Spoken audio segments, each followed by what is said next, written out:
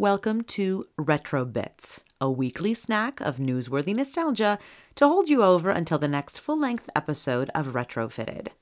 My name is Rebecca Godlove.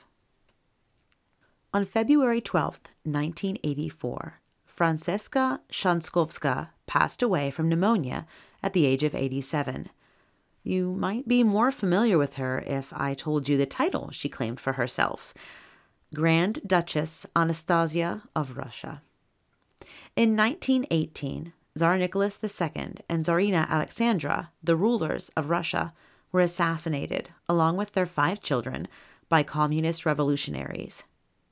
Because their remains were not found until decades later, Szankowska, who went by the pseudonym Anna Anderson, was able to publicly claim that she was, in fact, the presumed dead Grand Duchess.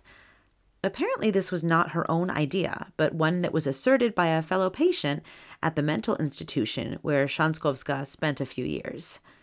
A lawsuit and private investigation were launched, in which Szankowska was unable to substantiate any of her claims, and which also revealed her Polish heritage and history of mental illness.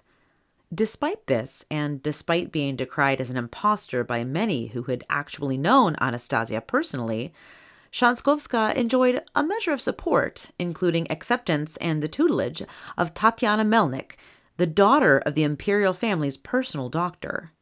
According to Melnik, the inability of the Grand Duchess to speak Russian, along with the vast gaps in her memory, were likely due to trauma and the abuse she had suffered and other injuries along the way.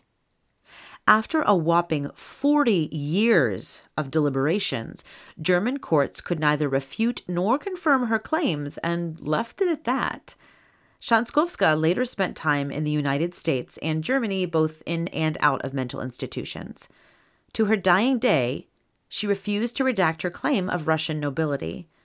In 2007, however, definitive DNA evidence proved that Anastasia's remains had been discovered and that Szankowska had never been a member of the royal family of Russia. As always, be wise and be well.